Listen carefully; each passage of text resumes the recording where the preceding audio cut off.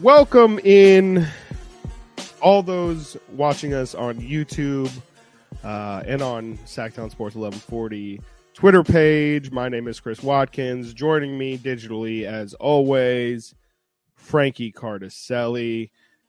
Frank, we have survived the storm, the great storm of 2023. I don't know if we're going to be able to survive this Cardiac Kings, though. 4 of their last 5 games have come down to one score. The only one not being a 10-point loss in Memphis on Monday. What was that? Saturday, Sunday? That was Sunday, New Year's Day. New Year's Day, right, which was the beginning of this storm. And the Kings followed up Tuesday with just an absolute thriller in Utah. Goes down to the final shot, goes down to a review of that final shot. And then last night on the second night of a back-to-back, coming back to Sac, Bogey was back. It was good to see. What was not good to see was the Kings falling on the wrong side of the result, 120-117, losing to Atlanta last night. What a fun little, I mean, I guess, the Memphis game wasn't fun, but how have you felt watching these just games come down to the wire these past couple days? I mean, I'm thinking about the last time we recorded, and the Utah game hadn't even happened yet right. with the Kevin Huerter shot. So really fun times. I mean, that was the loudest I've ever heard it at Golden One Center on Friday. That was really fun to see and hear. Some fun games. I mean, if you look at the 3 of the last 4, Utah, and Atlanta, some fun and some bad. I mean, you're more good than bad, right? In 2 of those 3, you win them. The Memphis game, obviously the outlier where the Kings are clearly outmatched by a good Memphis team. But this team is competing on a nightly basis. Even the Memphis game, they had a chance to make a run. They were never really completely out of it. But when you look at games like last night, they kind of leave a bad taste in your mouth. And obviously Tuesday's game in Utah was so fun and exciting. And it always is such a bummer to me when the Kings have these back-to-backs and a really fun game and a strong performance from De'Aaron Fox in the fourth quarter gets kind of overshadowed by a loss. And now the Kings have 2 off days before they can try to wash that taste out. But it's encouraging to me that they're in every game. Right. Obviously, you'd like to win games like last night. But to be fair, the Kings were never in control last night. And that's not really something I'm saying to make anyone feel better. But it wasn't a game that they deserved to win. They needed to play better from the beginning. The defense was atrocious. As we know, the defense has been up and down this season. It's going through another bad spell. Their last 3 games, they've allowed 118, 115, 120. Actually, 4 games, 120. Actually, I'm sorry. It's a way longer stretch of games that are bad. They have not allowed under 117 points, 115 points since the Denver game excluded. I don't think the Denver games they allowed. I can't see a game on here. I'm actually trying to look back and further back. And the point is, the defense has been bad. Bad. We're going to talk about what kind of stuck out against Atlanta and everything. But right now, I'm just looking at the schedule, and there's more green as in wins than red as in losses. So 20-17, they are in sole possession of first place in the Pacific, which is kind of crazy based on percentage points. But Kings fans should be greedy. I mean, they've had some games coming up that they should win. And last night was a perfect example of a game the Kings could have won. Even though they weren't supposed to win, they had a chance. Yep. And we'll talk about that Kings good stretch of games coming up probably towards the end of this episode. We'll also get into recaps of what we thought of last night's game and Tuesday's game in Utah. But first, I want to talk about something I mentioned at the top of this episode, being that the All-Star fan voting has just been released right before we went live today at 10 o'clock. Let me see if I can share this with our viewers so that people can get the same kind of thing. Look at the same thing I'm looking at here. So we have all our voting, fan voting, which has been released. And the big surprise for all Sacramento Kings fans here, if you look at this list, there are some names that are missing. And the glaring ones for Sacramento Kings fans are no Domantas Sabonis and no De'Aaron Fox even listed on the top 10 positional fan votes. Just to read through for the Western Conference, the front court players, which again does not include Domantas Sabonis, is LeBron James leading all vote getters, Eastern and Western Conference, with 3.1 million votes. Jokic second, Anthony Davis third, Zion fourth, Andrew Wiggins fifth, Paul George sixth, Lauri Markkanen seventh, Draymond Green eighth, Kawhi Leonard ninth, and Kevon Looney 10th with 245,000 votes. So Domantas Sabonis does not crack that list, not even getting 245,000 votes. That's let me get this overlay out of the way for the stream viewers. And then go through the guards as well. Again, De'Aaron Fox not included on this list, and this is even more tragic. Steph Curry leads guard votes. Steph Curry, mind you, hasn't played in about a month or so. Leading guards with 2.7 million votes. Luka Doncic in second, John Morant in third, Shai Gilgeous-Alexander in fourth, Klay Thompson fifth, Russell Westbrook sixth, Damian Lillard seventh, Devin Booker eighth, Austin Reeves ninth with 144,000 votes, and Jordan Poole 10th with 138,000 votes. Disgusting. Fox not cracking that list, not even getting 138,000 votes. Frank, I don't even know what to say about this. Obviously, the fan vote is not the end all be all. I believe the fan vote is only for the starters. It's for the list of starters that can be selected by the captain. So fan vote, again, not the end all be all. And you can still make the all-star team, I believe, based off coaching votes, and I'm not sure if it's media votes or not, but I do know that there's a secondary criteria that allows you to be selected to the All-Star game as well. But just kind of what are your initial thoughts seeing this list and the lack of inclusion of any Sacramento Kings even being named on the top 10? I'm very confused because I've never seen so much activity as far as the Kings voting process goes, the fan vote. And when you look at the fact that there are days where you can vote 3 times, it counts for 3. Yep. De'Aaron Fox doesn't have 130,000 votes combined. Like, I just don't understand. Like, Jordan Poole has 138,000. Austin Reeves 144. De'Aaron Fox didn't get more than that. I don't think De'Aaron Fox doesn't have 200,000 votes. I mean, that's a strange thing. I just don't really fully understand it. I know that Golden State and Los Angeles, those are big markets, and I get that. That makes sense for why Westbrook's top 6 right now. Even though he's been bad for most of the year, he's been playing well lately. But has he been a top 6 guard in the Western Conference? Absolutely not. And of course, this isn't indicative of that. The fan voting process of the All-Star game is not indicative of how we've been playing. I get that. Right. But it's market-based. And even for players, I mean, I'm looking right now at, I hate to break him, Tyrese Haliburton.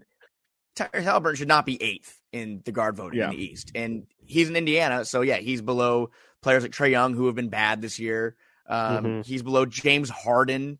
I mean, I know James Harden is James Harden, the name, but he's missed time, and he hasn't really been the James Harden that has been an MVP over the past couple. If he can, the past couple years. LaMelo Ball, he's behind.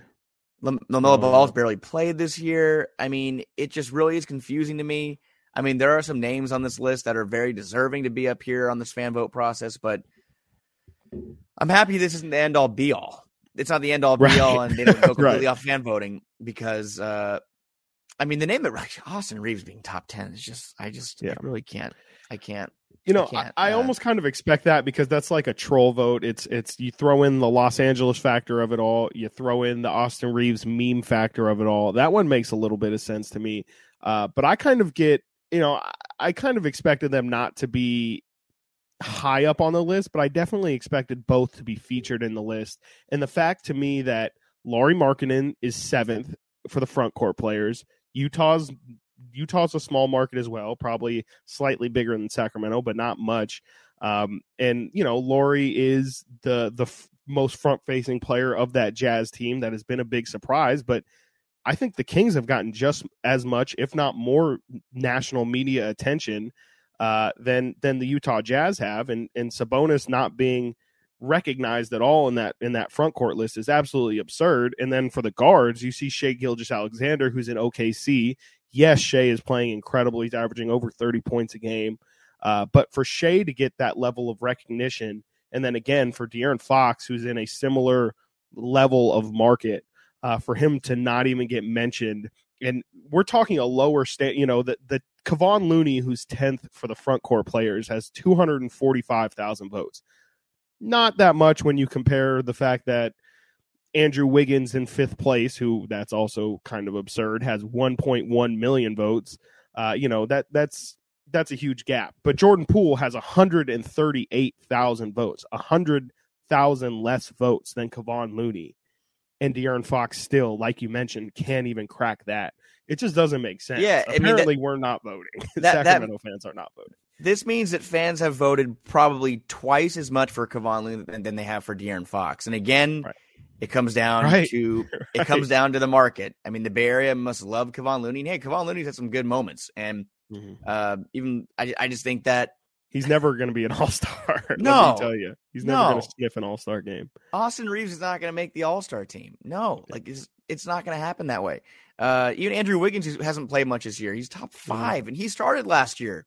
Yeah. So it's really the Golden State fans and Laker fans kind of flooding these voting digital voting boxes, whatever. Stuff in the ballot. Yeah, but here's the thing about the All-Star team, an All-Star game. The fact that a majority of the players that are selected are obviously reserves, and it comes from the coaches and the media. And I know that coaches for sure have taken note of what Domantas Sabonis is doing this year. De'Aaron Fox as well. And mostly Domantas Sabonis, though, who the man's leading the NBA in rebounds per game and rebounds right now. He's had 15 straight double-doubles, leads the NBA in double-doubles. He's going to be an all-star. I mean, I'm not afraid of being freezing cold take. Domantas Sabonis is going to be an all-star. The question to me is, will De'Aaron Fox have enough on his resume to sneak in there in one of those last spots in the West, or can he be an injury replacement? But I think that Fox also, I told you last night, I'm kind of coming around to the side of, I think Fox maybe could more likely than not be an all-star. When you look at the injuries that have taken place in the West and some players that might not play, what De'Aaron Fox has done in the fourth quarter over the past couple of weeks, which we're going to get into in a little bit, I think he's very deserving. It's just, are there enough spots? And the spots, as we can see here today, it's very political, it's very polarizing, and it's very bad. It's just bad. I don't know how else you could categorize this other than it is an uphill battle. Uphill battle. Yeah. Right. And, I think the guard position, I completely agree with you. I think Domantas Sabonis is an all-star. I'm confident in saying that. His numbers speak for itself. His impact speaks for itself. And like you said, I think if we're talking coaches especially, I think coaches are well aware of the level that Domantas Sabonis has played at this season. And I'm pretty confident that he will be recognized as so and will probably, without much of a sweat, earn an all-star bid this season. De'Aaron is kind of where I think the conversation kind of begins, just because I do think the top 4 vote getters for guards, I'm not going to say are locks. I think Shea is the one that I'm a little bit iffy on, but I would say that they're as close to locks as you're going to get. I'm fairly confident Steph Curry is going to make the All-Star game. I don't know what we're doing if Luka Doncic doesn't make the All-Star game. Ja is probably going to make it. Like I said, Shea is more than likely going to make it, so that already puts you at 4 guards. And then it's kind of like a Fox, Devin Booker, and that's probably the next 2 in the list. And then I'm trying to think of others, but I think, at that point, I think there's 5 guard spots. So yeah, if De'Aaron, if there's an injury replacement, I think we were talking about that yesterday, that there's a good chance De'Aaron can make it as an injury replacement, which, guess what? All counts the same. Doesn't really matter. He'll take it. I think that there's a decent shot De'Aaron makes it when it's all said and done, but I wouldn't go as far as to say that it's a lock at the moment. No, not a lock. Not a lock, but we still have a month to go. A month until the reserves are even announced. So a lot could happen by then. I don't know if the votes take place. I'd imagine the votes are being collected probably pretty soon if you have to get it from all 30 coaches. But look, De'Aaron is doing what he can to put himself in that conversation. That's enough to me. And the talent pool of the West is deep, and you can't control that. But the one thing that can be, I think it's pretty likely Domantas Sabonis is going to be an all-star, and I will say a lock. I will say today it's a lock, but man, just looking at the names on this list, it still is going to be tough for me to, just looking at the list, because I was saying to you off the air, I got a post ready. We were talking to our boss about getting an update ready for the all-star totals. You see the Kings putting out these commercials. The fact that they're not good even commercials, on the by list. The way. Yeah, hilarious. Very good commercials. Like Are they in the spirit of The Office, or is it in the spirit of the This Is ESPN commercials? Or is that one and the same almost? This is ESPN for sure. It's okay. It seems like at least one of them seems like This Is Sports Center commercials, which I've always been a fan of that model. I've always been a fan of that kind of, if the Kings were to do those, it'd be hilarious, and they should do more, in my opinion. Like you see the Giants, I think, have done commercials over the years.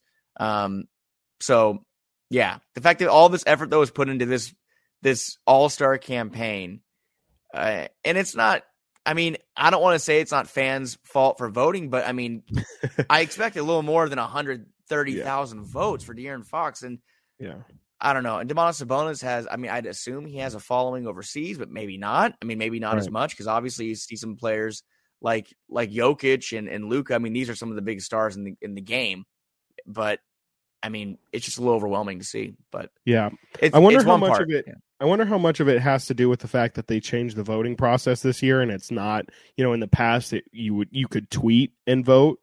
I think you just had to have De'Aaron Fox's name and have hashtag all-star in the in the post, and it would count as a vote. And now you have to physically go to NBA.com, Kings.com, and create an account and do all that process. So I wonder if that is kind of, it is just like a small step, but I do wonder how much of that is playing a role into the voting process, because obviously Kings fans are incredibly active on Twitter, but it's a whole different process when you're asking people to go that extra step to vote.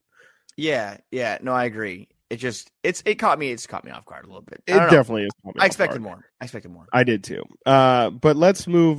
This is a nice smooth transition while we're talking about De'Aaron Fox and his All-Star candidacy. He has absolutely turned it up since returning from that brief injury that that kept him out of 2 games. He returned on the road for that ugly Philly loss, and then really started to look himself in Toronto as the Kings got that win over the Raptors. What was that? That was like a month ago at this point. In his past 10 games since that Toronto game, averaging 27 points a game, just under 6.5 assists, shooting 52% from the field. And you throw in on top of those just already surface level incredible numbers, he has been a different monster when it comes to the fourth quarter. A Tuesday night is absolutely the perfect case for that, dropping 22 points just in that fourth quarter, on his way to 37 on the night, and hit the most important one, the game winner in Utah, to seal that win for the Kings. Frank, bro, this guy, De'Aaron Fox, it's been not an up and down year, but definitely in the beginning of the year, we saw like that all-star, that incredible, his 3-point shot was falling. And then we saw him kind of crater a little bit, not crater, but kind of go down a little bit as he picked up that injury. Like I said, missed some games, and then it kind of took him 1 or 2 games just to kind of get back in the rhythm. But what are you seeing from De'Aaron Fox right now that just has you excited? Because this fool is just playing on a different level right now. Oh, he looks like himself again. And the 3-point shot is the one kind of part of his game that has fallen off, but everything else still, it's there. Over the past 11 games since coming back from the foot injury after that Philly game, 27 points per game, a little under 7 assists, 4.1 rebounds, 51% from the field. And when you take into account what he's doing in the fourth quarter, and 7 of the past 9 games, Chris, 7 of the past 9 games, De'Aaron Fox has scored 11 or more points in the fourth quarter. In 2 of those games, he had 17 points or more. And that includes a 22-point game in Utah. But he just is getting, and he said it before, and when he said this quote, I kind of was like, I don't know if I think you might be biting off a little more than you can chew. When he said, I can get whatever shot that I want, he's not kidding. What he means by that is he can get into the paint and get to the rim whenever he wants with all these moves he makes. Obviously he can have those step through Euro steps. He had this little step back kind of on a dime float back jumper that we were watching, and we said, whoa, like that, I can't believe he went full speed, just stopped on a dime, and kind of like a little slight fadeaway, but he can get wherever he wants inside the key and he can finish. And when you see him playing at that kind of level and with the confidence that he has, it just shows how dangerous he can be. And he's doing that right now. He did it at the beginning of the year. The foot injury slowed him down. I think that was concerning a lot of people. He feels completely fine. Last night he rolled his ankle and he was like, oh yeah, well, that's why I wore the braces. Like, I'm fine. It looked bad, but it wasn't bad. Just kind of like a scary thing that happens. But he's taking the precautions to keep himself healthy. Resting his foot seemed to really alleviate some of that pain. I mean, it kind of is crazy what just a day or two off your feet can do for the human body. But 27 points per game over the last month, essentially, is, again, that's what has propelled him back into that all-star conversation. He kind of faded away on that regard. Now it's back into, okay, well, if he keeps this up the next month, I don't know how you keep him out. So winning games is most important. And, yeah, the Kings have won 3 of 5. That's most important. But having De'Aaron Fox play at a high level, while Domantas Sabonis is playing at a high level, and there are some other things that have not been going right, which is why the Kings have not been winning. You know, they're playing over 500 basketball, but why things haven't been really good for them, we'll get to that in a little bit. But De'Aaron Fox is playing at a high level, and that's most important. Yeah, absolutely. And yeah, you mentioned that Domantas Sabonis is playing incredible right next to him. To me, that's been the biggest key for the Kings, retaining the amount of success that they have. And it really has, I think in their last 20 games that they're now 10-11, or I'm sorry, in their last 21 games, they were 10-10 in their last 20, now being 10-11 in their last 21. So they really have just been keeping their head above water. And that's really all you have to do. That's that cushion of getting a couple games above 500 so that you can kind of still be average, but still be float. At the end of the day, your record is still 5 game or whatever it is. I'm sorry, I shouldn't say 5 games above 500 because they haven't gotten there yet. But now they're still keeping their head above water over that 500. Isn't that incredible? It doesn't make incredible. Last night, if anyone didn't know, was the 7th time the Kings have tried to pull 5 games above the 500 mark. They're 0-7 this year when they're trying to go 5 games over. They cannot get over that hurdle. I mean, if they can't get over it this week, Los Angeles, Orlando, Houston, San Antonio, LA. Okay. I mean, the next 7 games, if you can't get 5 games over, I don't know when you're going to. So, yeah, I mean, let's talk about these 7 games because I've been waiting. I have been waiting for this 7-game stretch since the schedule came out. It was very clear that this was going to be the time for the Kings to really kind of make their stamp on the season. It's a 7-game stretch. I believe 5 of them are at home. They play the Lakers on Saturday, Magic on Monday, Rockets in a back-to-back on Wednesday and Friday, and then go on the road at San Antonio on Sunday, and then on the road again at the Lakers on Wednesday, and then close out the easy stretch on Friday against OKC. So that's the next 2 weeks of Kings basketball are looking pretty smooth. In my opinion, if they go anything worse than I think 5-2 is about the record that I'm willing to accept as like, okay, we it could have been better, but we definitely, at that point you're getting your head above that 5 games above 500 mark. You're kind of you're feeling your oats a little bit because you just went on this nice little run. Like I said, 5 of those games being at home, you're probably feeling good off some home cooking. Probably, hopefully, get a couple blowouts in there and are able to kind of reestablish yourself as a team and kind of find yourself and what you're good at. And that's really what I'm hoping for from this 7-game stretch. Frank, what are you looking forward to most in this? I don't even know what to call it because it's not, again, I don't want to be disrespectful to these teams and call it an easy stretch, but it's a lightening of the schedule, I guess. But it should be, right? I mean, the Kings have played to a point where they are no slouches, right? But when you look at some of these other games they've had that we've looked at and said, okay, here's a good opportunity. Most notably Charlotte, Washington, and then last night against Atlanta. Right. And sure, Atlanta was the second night of a back-to-back. They travel, which is a tough back-to-back. I mean, traveling from Utah, I've heard it's a tough flight out. It's a rough flight out, a lot of turbulence. They do have some things like that are going to play in their favor. They play the Lakers on Saturday. They'll be on a back-to-back. And obviously LeBron has been playing out of his mind, even though he's almost 40 years old and partially injured. I think he's got back-to-back 40-point games, if I'm not mistaken. He's incredible. I mean, he's incredible. And it's exciting that he's going to be in the building on Saturday, but the Kings need to take advantage of the fact that the Lakers aren't a back-to-back. They have no Anthony Davis. And on down the list, I mean, Orlando they have length. They gave the Kings some issues in that game earlier this season. De'Aaron Fox's shot saved them. Houston has been one of the worst teams in the league this year. San Antonio, on down the list. The Kings, to me, need to take care of business. They need to get over that 5 games over 500 hurdle, which they can't seem to get over. But we can't sit here January 21st, and they play Philadelphia, and look back at this 7-game stretch and say, well, they messed that up.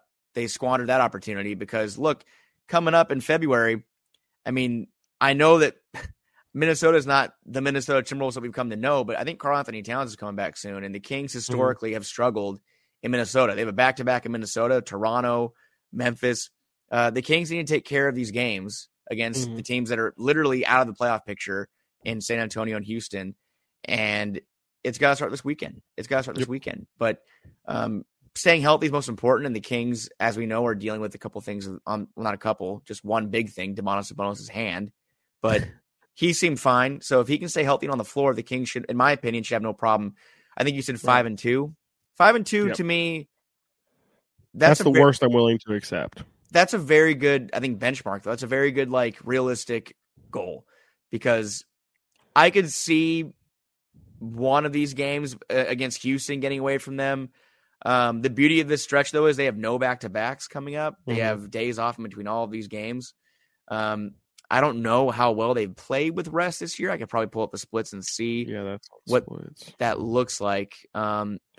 The Kings this year, on a day of rest, 1 day of rest, they're 14-7. They are 3-3, 500 on the second day of a back-to-back. And now 3 days or more rest, they're 0-3. So I don't know if they have any of those coming up, but they don't get too much rest, please. Clearly, Mike Brown's putting these guys through too much practice. We've heard he likes to practice a lot. But no, I'm looking forward to the stretch. A lot of home games too, which is nice. Yeah, and I think it's going to be really important for them to get these wins too, because they only find themselves, even at the moment, 3 games out of the play. I mean, Minnesota being the 11th seed, the Kings are only 3 games ahead of them right now. So if you don't get that clearance against these teams that you're supposed to beat, when you're over with this and you have to play, I mean, after that Thunder game, you do have a back-to-back, and it's against the Philadelphia 76ers, and then you play the Grizzlies, and then you play the Raptors, and then you end the month with a back-to-back, but 2 consecutive games against the Timberwolves, who you mentioned might be getting Karl-Anthony Towns back, but that's historically been a tough matchup.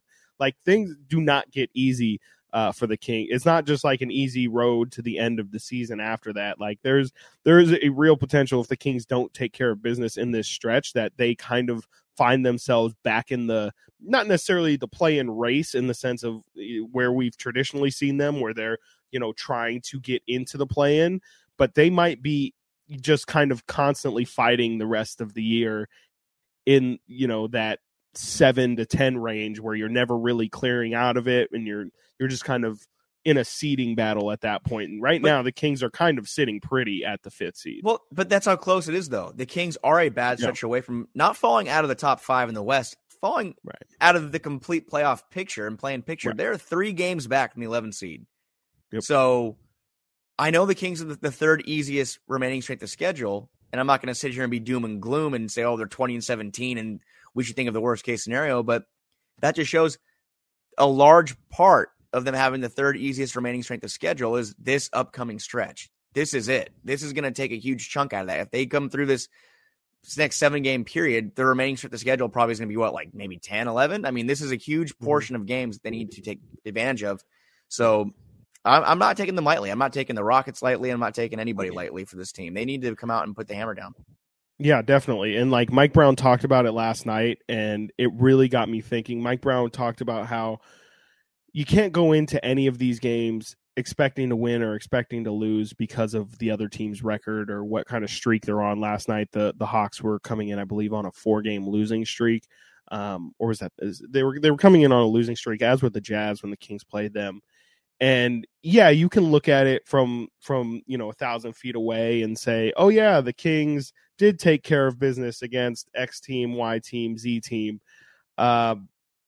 But that doesn't really do it justice. Like, you have to show the point of Mike Brown's comments, where you have to show up every single night. Every night is its own individual game, its own individual entity. Anything can happen. And just because you're on paper supposed to beat a team doesn't mean that you can just roll the ball out there and things will go your way. Like, you have to show the focus on every single night in order to get the result that you want. And that's not something that I shouldn't say anybody, but many guys on this roster have done before, especially at this point in the season. This is, the Kings are traditionally a losing franchise. We know this. They're traditionally right now around the 13 to 11 seed right now in the Western Conference and kind of trying to claw their way in there.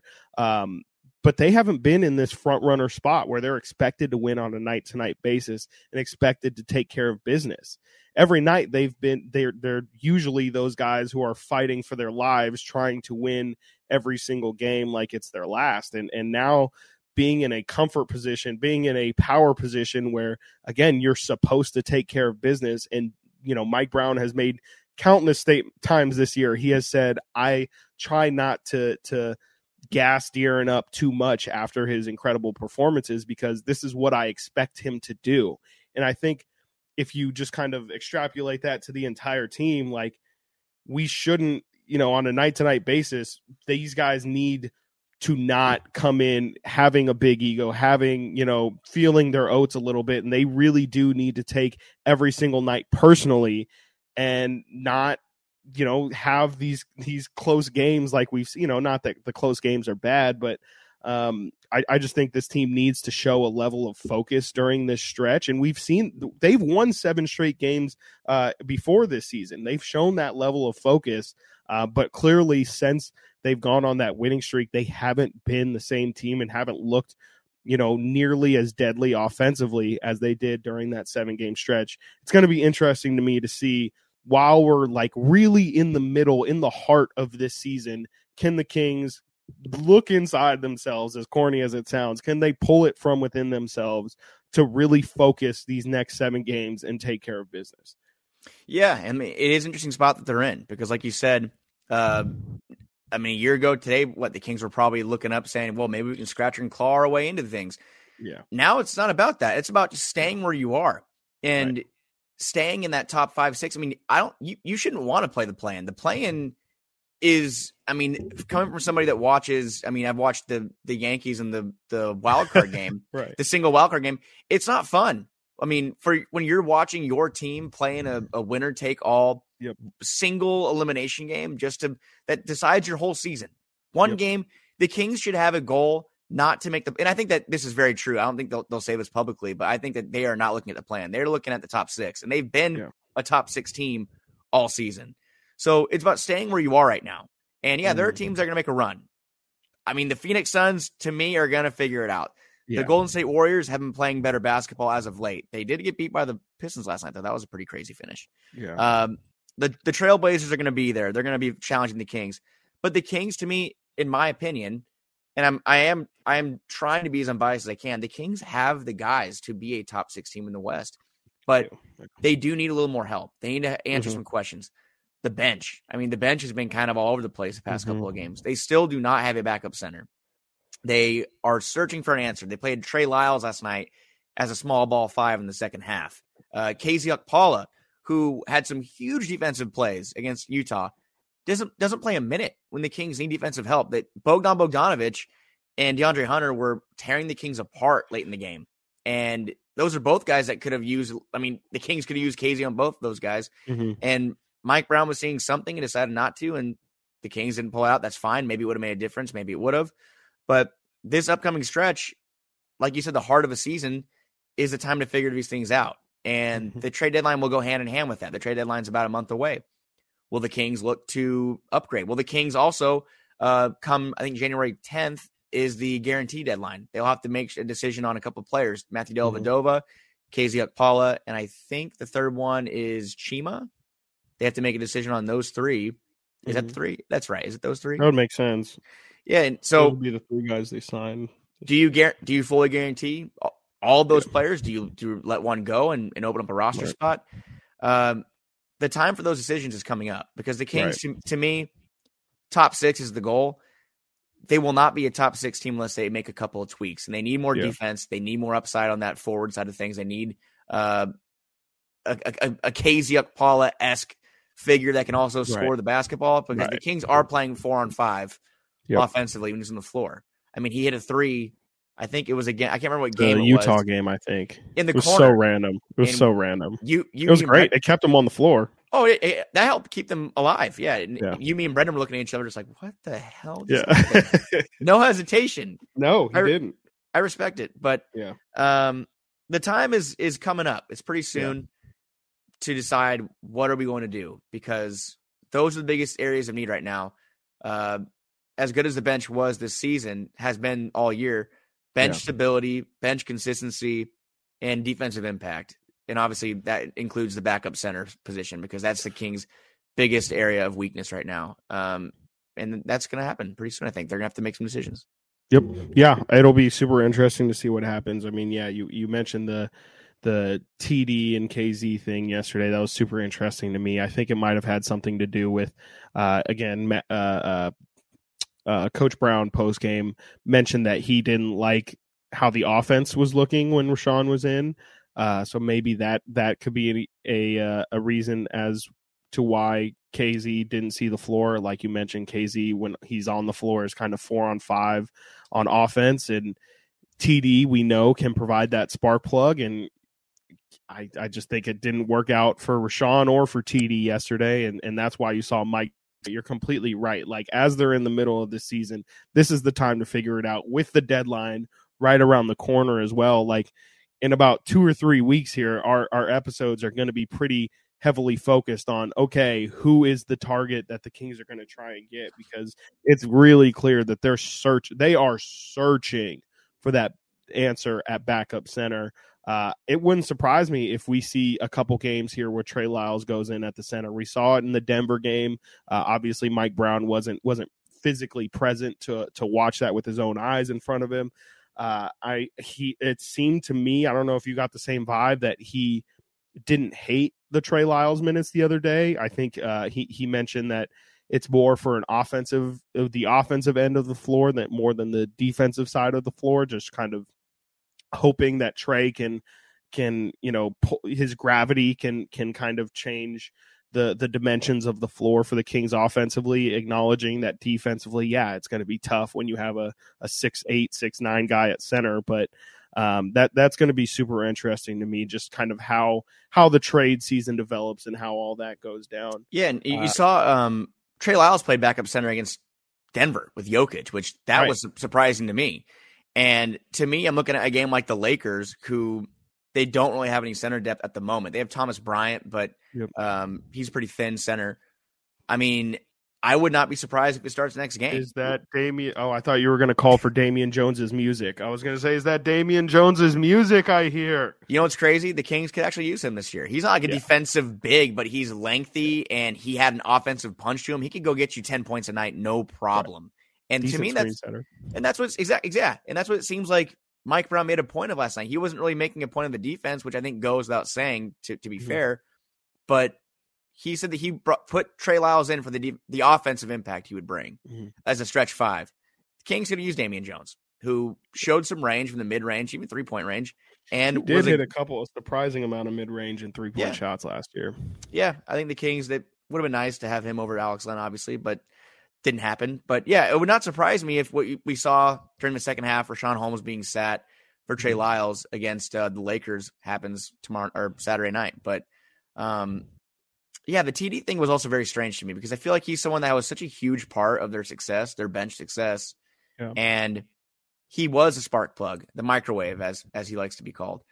But I don't really it worked. I mean, Mike Brown benching him, I think they won 4 of 6 with TD out of the rotation in 3 of the last 5. So, I mean, it's worked. And last night he randomly makes a cameo appearance. So I'm not sure what that means for the future of him being in the rotation. I'm not sure if he's someone the Kings are looking to have as an add-on in a Rashawn Holmes deal, if they can try to find a deal for that, because I'm not sure what other assets the Kings have that are attractive that Monty McNair wouldn't, I don't want to say wouldn't mind parting with, but Terrence Davis at this point, I mean, he hasn't been, I don't want to say he's expendable, but he kind of is expendable. I mean, when you look at who the Kings can move, right. He's not someone that's been integral to the team's success this year. I mean, I think him and Malik are kind of they don't necessarily do the same things, but spiritually, I think they're a little redundant. I think when TD and Malik are kind of both coming in to give you a huge spark off the bench. And I don't necessarily know if playing TD and Malik is what's best for the winning situation, especially when you consider the defensive end. Like, if I had to guess, I think Mike probably views TD as like the bizarro version of KZ. It's like KZ gives me all defense, minimal offense, and TD kind of gives him all offense and minimal defense. As we heard, when TD took that charge and, Mike was talking to him and clapping him up and doing all that praise. I remember in the post game, he was kind of like, I'm hard on TD, and like, I'm probably harder on TD than anybody else on this team. And that kind of tells me that TD might mess up quite a bit. That's kind of what that tells me. Yeah. And like, while it is good that he's very coachable and Mike they can both acknowledge that Mike rides him and is trying to make him better, the fact that Mike does ride him kind of means Mike sees a lot of mistakes. Yeah. I mean, he's the person that, the clip of him being brought to the court and going over that, he physically walking him to the spot, right? Yeah. I mean, there are obviously some red flags with TD, but I think when you're down, and the Kings haven't had many games where they've been down by 10, 15 plus points. He's a perfect player to put in at that point, because you need someone that's going to either get you back in the game before things get out of hand or it won't work out. But he is someone that has come in and gotten them buckets when they needed him. And that Brooklyn game obviously was his highlight of the season. He was huge in that game. TD on TNT and get 30 points that night. So 35. Goodness. Yeah. I'm not sure what his future looks like. I think that if the Kings were to make a trade, he's a good throw-in. And for a team the team that's competing, or a team that's still hoping to make the playoffs too. Everybody is still kind of alive right now. I'm looking at the NBA standings.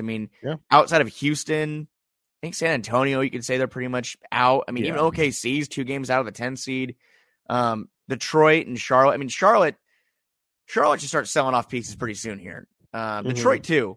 And I'm not sure when these deals are going to take place. I think there's still a couple other dates coming up when players that sign extensions, I think, can be traded in a week or so. Deals are going to happen, but there are still some teams that are teetering on the edge. Even Orlando has made a run, and they're alive. They're 3 games out. So, which is also speaks to the fact the Kings cannot get down for the Orlando game. They've been playing pretty well over the past month or so, 6-4 over the past 10.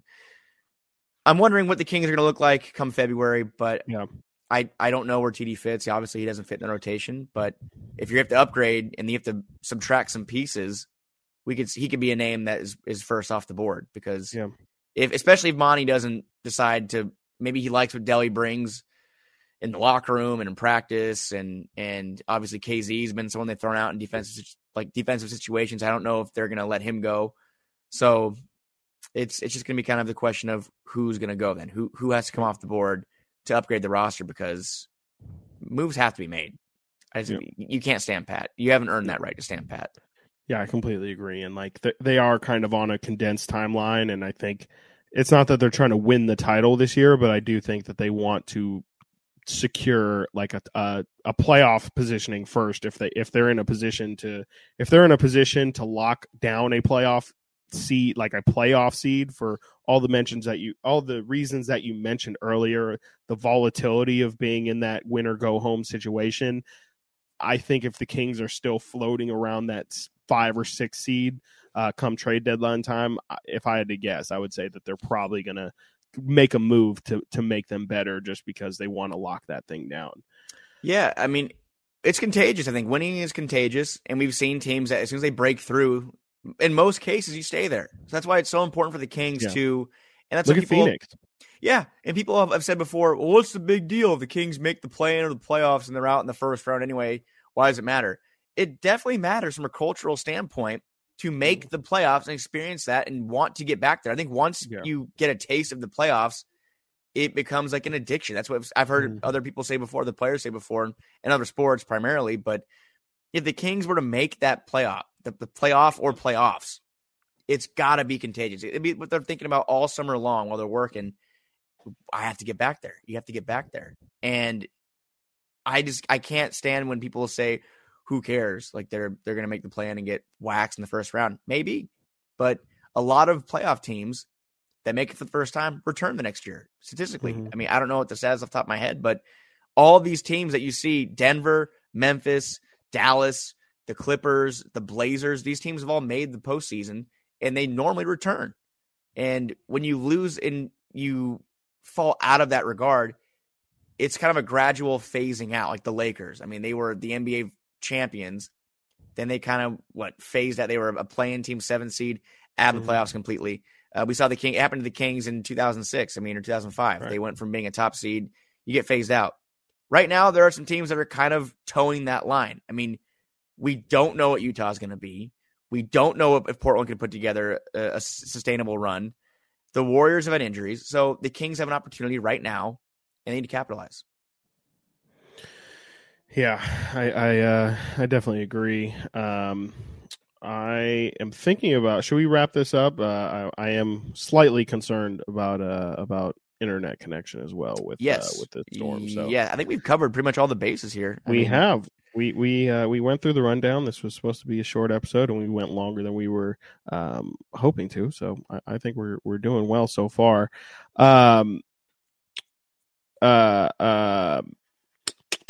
Awards? What I do want to talk about before we do awards, maybe we can extend the awards. This can be an extension of awards. What was the best dunk you saw this past stretch of games? I mean, I'll throw in the Lauri Markkanen dunk on Sabonis, which was something. We cannot forget about that one. We cannot show bias there. Like that was an incredible throwdown from Lauri. In that same game, we have De'Aaron throwing down on Kelly Olynyk's head. We cannot also forget the fact that Keegan Murray started that game with a throwdown on Kelly Olynyk's head as well. And then let's see here. What else? Oh, there was the Fox dunk last night where De'Aaron absolutely ends Onyeka Okongwu's life after splitting a double team and then just going chest to chest with him and throwing down. So what was your favorite dunk? I'm going to go with the dunk. Sorry. There was also De'Aaron's dunk in clutch time in Utah. That's mine. Yes, that's mine. Where Vanderbilt comes late on the double and De'Aaron throws it down. They didn't rotate, and you saw Olynyk shove Vanderbilt at Fox at the last second. He's kind of like, he's like, that is your spot. Go get him. That one got me out of my chair. I just was like, I thought that was the game too, but the Kings just, I mean, there's some refereeing, which we didn't really talk about the officials. But I mean, look, I'm going to focus on the dunk here. I'm just going to sprinkle this in. Focusing on the officiating is getting old to me. And I just will say it's horrible. The NBA needs to take note of it. I don't really know what else to say. It's a joke. Some of those plays in the end were a joke. And then the fact that the 2-minute reports that they were a correct call. The Clarkson stopping on a dime and backing into a call. You cannot say that's a correct call. I'm sorry. But I digress. The Fox and dunk. And then also the Lauri 3 where they said Keegan touches. I didn't see Keegan touch his elbow. I saw Lauri kick his feet out. He kicked out on both, and they didn't say anything. I don't know. There's no point. We all get it, and I agree. Needs more accountability on their official part. It won't never happen though. The dunk in crunch time was my favorite. It got me out of my chair. I thought it was a game sealing dunk, and it kind of. I mean, it was a big play, but that's mine. Last night's dunk was the most, I think, disrespectful. Like dunk, like that was gross. But the most exciting to me was the Utah one. What about you? I think I'm going to go with the one last night. The one in Utah was probably the cleanest, obviously without it being technically on somebody. He was really able to take off and that was like a LeBron James dunk. Like he cocked that thing back and really threw it down. And for it to be in the moment that it was, definitely adds to it. And the fact that it was also a win as well. You're definitely not wrong for that one, but I'm going to edge it to the Onyeka Okongwu one just because he really it was a traditional poster. Like I mentioned, he kind of throws the ball forward to split the double team. And then on the replay in the arena, at least, you see him kind of run to get the ball. And then the second he gets it, he kind of looks up and he sees Okongwu's there. And he's like, I got this. And just takes off and like just explodes on him. Like we've seen De'Aaron get up before, but usually for dunks on people, it's traditionally kind of been like a momentum kind of, he's coming here, I'm coming here, and then we meet here. Not necessarily chest to chest, body to body on somebody. De'Aaron Fox he's feeling himself right now, and to me, I mean, I think I tapped both of your guys'. Just like I didn't know what to do, so I just tapped both of your guys' head and did one of those. Yeah, to me that was definitely the most exciting dunk, but I think if you're talking the best dunk, it was probably, I think you're right, but the one in Utah to kind of seal it. And I think I said it already today, but I'll just reiterate. De'Aaron Fox last year dunked the ball 14 times over 60 games, and this year he's dunked 15 times over 34 games. So, and he had comments over the years before about how he didn't want to dunk as much anymore. He stopped dunking. Right. On breakaways, he would just lay it in. He dunks every time he has those opportunities now. And I think it's a confidence thing. I think like you said, he's feeling himself. He's feeling himself this year. He's on a winning team. The Kings are above 500 in January, and he's playing along an all-star center. The guys around him are good. I mean, I think he's just in a lot better headspace. And when that happens, we get exciting dunks. We get a very, very aggressive, confident De'Aaron Fox, and that is a very dangerous thing. Yeah. So I also think that it might have something to. Giannis said the other day, like he was dunking on people and throwing down crazy dunks because House of Highlights doesn't post more unless he does those. I do wonder if that has something to do with De'Aaron's sudden boost in dunks this season. Is like he's like, look, people just straight. I mean, as evident, though he's the All-Star voting doesn't reflect it. People like dunks, and the a lot of the time, the only time you're going to get these places to post about you is if you throw it down and do a cool windmill on a fast break or something. And that's part of the game. That is part of the social media game that you're trying to play to get notoriety and get attention. And I don't know. I'm just wondering if I don't care what the reason is, as long as we continue to get these kind of highlights, I'm all for it. So.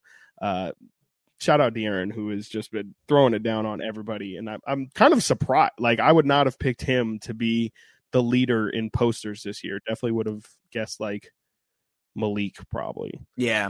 So Malik's had his two.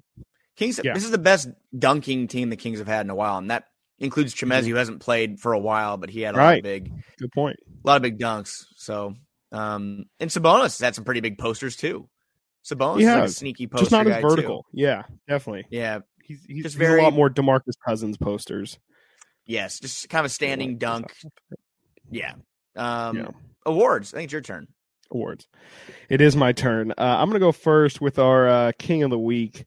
It's got to be De'Aaron Fox. I mean, just for his fourth quarter performance in against Utah, his incredible. I thought he played admirably against John Moran and the Grizzlies on Sunday, and then I mean his performance against Utah at home and against Denver as well. Like I think De'Aaron Fox has been incredible. We have our first trade of the season here. A blockbuster. Noah Vonleh for cash considerations. To the broken by Shams Charania. To the Spurs. To the Celtics. Oh, he was on the Celtics. Who knew? I was like, not to the Kings. Noah Vonleh still in the league, by the way. I was huge on him in the draft, man. I liked him in the draft. I'm gonna go De'Aaron Fox, King of the Week. Cool. I'm looking for this. Okay, so mine's obviously going to be the other guy on the Kings, Domantas Sabonis. Past 15 games, he's a double-double in 15 straight games, by the way, which is tying a Sacramento era record. Chris Webber's or DeMarcus Cousins' Sacramento era record, or is Chris Webber? It's DeMarcus. It's DeMarcus Cousins. Past 15 games, 21.1 points, 15 rebounds, 7.2 assists, 65 from the field, and 53 from three. Shout out Lethal Shooter, Chris's favorite shot doctor. The picture of him shooting underwater gets me every time, dude. I just saw a video of this man. Like, he made a rim and had like a pyramid essentially on top of the rim that had nails that would like deflate the ball if he hit them. So essentially, he had like a very small window to hit the ball. I don't know. I hate Lethal Shooter. I'm sorry. You'll meet him at some point, and you guys will have a nice conversation, I'm sure. But Sabonis with a broken hand and all, he is still completely that guy. I mean, just going back to when he returned from injury, he missed the one game after breaking his hand. Comes back 5 games since, 24 points per game, 13 rebounds, 6.5 assists, 67% from the field. Monster. So, yeah. Monster. Sass says that James Ham says that Domas might be the best Kings player he's ever covered. I think so. I mean, I think what he's doing right now, DeMarcus Cousins to me was it's not. I don't know, but look what Sabonis is doing. Like, yeah, no, I mean, Sabonis is doing it for a winning team, which definitely, I mean, plays a factor. But if we're talking the best Kings player, which is an individual, I think DeMarcus, on a talent for talent basis, is about as talented as you get of a player. I think his headspace, his mental was a completely opposite factor, which definitely played into his popularity, how people view him now. I still think just from a talent perspective, I still have DeMarcus up there, but sure, in terms of production and in terms of useful winning basketball, I definitely hear what you're saying. And, I mean, yeah, sure. 19 points per game, leading the NBA in rebounds per game, 7 assists per game, pretty much. I mean, and he's doing it on 62% shooting. Yeah. I mean, I think he's top 4 in win shares. I mean, I grew up loving DeMarcus Cousins. I watched him through high school. You and I both. Yeah, no, you're just as big of a DeMarcus fan as I am. Yeah, for sure. That's how we grew up. Yeah. And I think that I'm seeing right now, and I don't think it's just like I'm being recency bias here. I think it's just, to me, it's more impressive because the main point is the Kings are winning games, and that was not the case with DeMarcus, and that wasn't all his fault. That was not all DeMarcus Cousins' fault. It just, maybe it feels better to me because the Kings are winning games. Yeah. But they both are. I think it's very fair. And I'm not going to make a huge argument for the other way. I just, it's more just an acknowledgement of, I think DeMarcus was incredibly talented and could have done something incredibly similar to this had he had the proper resources around him and mentally to kind of get things well. But I mean, they're different players for sure. I mean, Domas is definitely more of a passer, more of a facilitator, not necessarily looking for his shots all the time. We saw DeMarcus would take like 3 or 4 threes a game once he started taking threes. Domas has been pretty consistently taking 1 at max 2 threes a game. Like, he's definitely a different kind of player, and a player that I personally, I love passing big men. Passing big men are probably because of the era of Kings basketball that we were ushered into. But I think if you're a passing big man, that's the most valuable thing that you can really be as a big. And Domas is probably the second best, behind Nikola Jokic. If Nikola Jokic doesn't exist, I think we talk about Domas in a completely different way. But I definitely hear what James is saying. I mean, this year too, I'm just about ready to get there. Yeah, you're close. I think if they make the playoffs, it might push you over the edge. But and his last final thought, I mean, it was someone put on Twitter, Domantas Sabonis is in the All NBA discussion, because when you think about it, absolutely, it's Jokic first team, Embiid, which, I mean, Embiid, we'll see what they do. They put 2 centers sometimes, but Embiid second team, and the third team is going to be Sabonis or Bam Adebayo.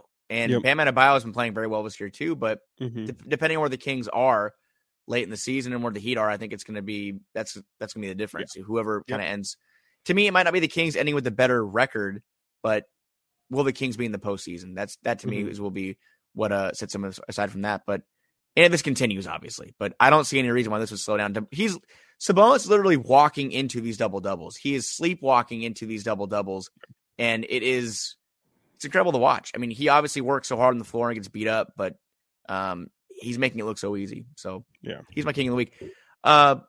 Cole Machine of the week. I think I'm going to nominate. I mean, we didn't talk about them that much. The officials. I'm not going to give it to the officials. I just think the last two games have been just ridiculous, man. I'm sorry. I mean, I know in the Kings have gotten some benefits. The Kings got some benefits. I mean, there were a couple of calls that went their way. I can't remember which game that it was. Was it the Utah game where things went their way? No, not really, because of the Markkanen and are you talking the home Utah game? Yes. I can't remember which 2-minute report came out. I think that was the Utah game. Yeah. Well, Kings are still I think Utah or Denver, but yes, I think they're second in the NBA still with disadvantaged calls in the 2-minute report. The Kings are. So I'm just gonna nominate their officials because the past two games have not been fun. That's a really fun stat. Yeah, like 19 calls. I think. I'm gonna give my Coke Machine of the week. This one hurts to Malik Monk, who, Malik's been fantastic all year, but has really, especially these past 4 games, not been himself. Past 4 games here, let me get his game logs. 9.5 points, 4.5, just under 4.5 rebounds, which is good to see. Or I'm sorry, 4.5 assists, which is good to see that he's still moving the ball around and not just being a scorer. But 21% from 3 on just under 5 attempts, and 32% from the field in his past 4 games. It's been rough for Malik since he had that 33-point game against Denver. 9 points against Utah, 18 against Memphis, which, not a lot of people played well in that Memphis game, but he was also shooting 41% in that game, 7-17.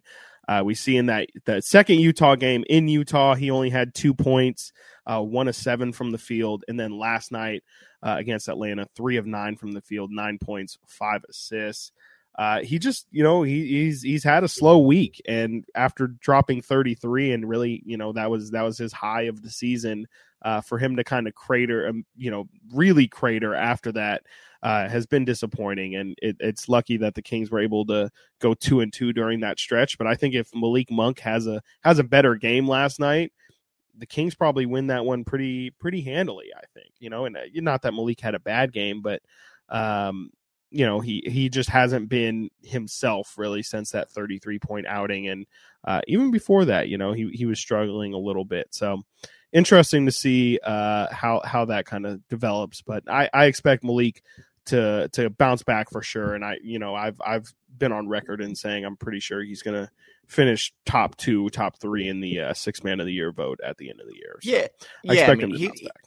He's had a good year. It's been a rough couple of games for the Kings bench as a whole, really. I mean, against Atlanta last night, 17 points on the bench, 38% shooting. In Utah, there was basically no production from the bench, 8 points on 28% shooting. So you're going to have to have more than that. And the Kings have been a top 5 scoring team for most of the year. They probably have fallen out of that at this point, but I'm not worried about them getting back on track, and especially not about Malik Monk. Malik Monk's going to be fine.